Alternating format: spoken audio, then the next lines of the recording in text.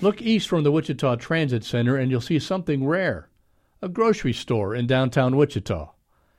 Ray Sales Company has served downtown residents for decades, and that includes bus riders who drift over from the transit center. In this month's En Route, Beth Goulet explains the history behind the store. Ray is my father, Ray Farha. That's Denise Johnston.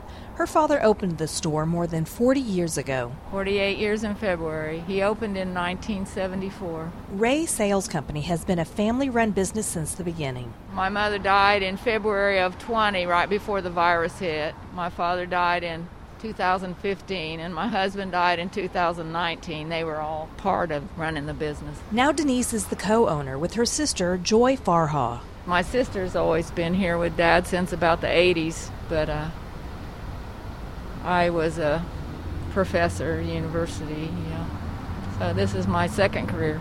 Ray's physical location is small, but that doesn't limit its selection of goods. We have everything that a grocery store has. We do the sundries as well as the food, and then we have a wholesale business where we sell sacks and all the to-go products.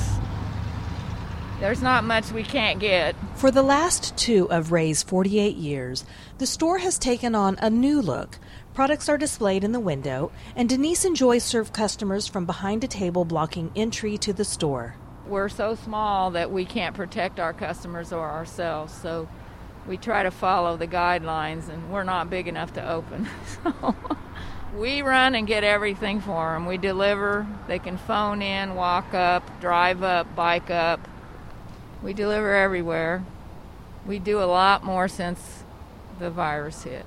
The transition to walk-up service hasn't slowed the steady stream of customers from across the street, my fellow bus riders. Most all day long we have traffic from the transit center. We open at 8 and we close at 3. We used to, for years, open till 4, but we're both elderly. I guess over 60 is elderly. And we just get too tired. By the time 3 o'clock comes, we're done. So we close at 3. And how long will Ray's stay open? Oh, until one of us dies, maybe. I don't know. It's just hard work right now because of the pandemic. But, I wouldn't trade it for anything. The people down here, the homeless people, all the people that have nothing, come here and leave money for each other. And there's a Christmas lesson in that for all of us. They have nothing, and they insist on leaving money for someone else. I say, don't do that, you need this money. And they say, no, I'm giving this. It's amazing. For The Range, I'm Beth Goulet. Can we give you a bag of apples or oranges? Beth Goulet goes en route with transit riders across Wichita.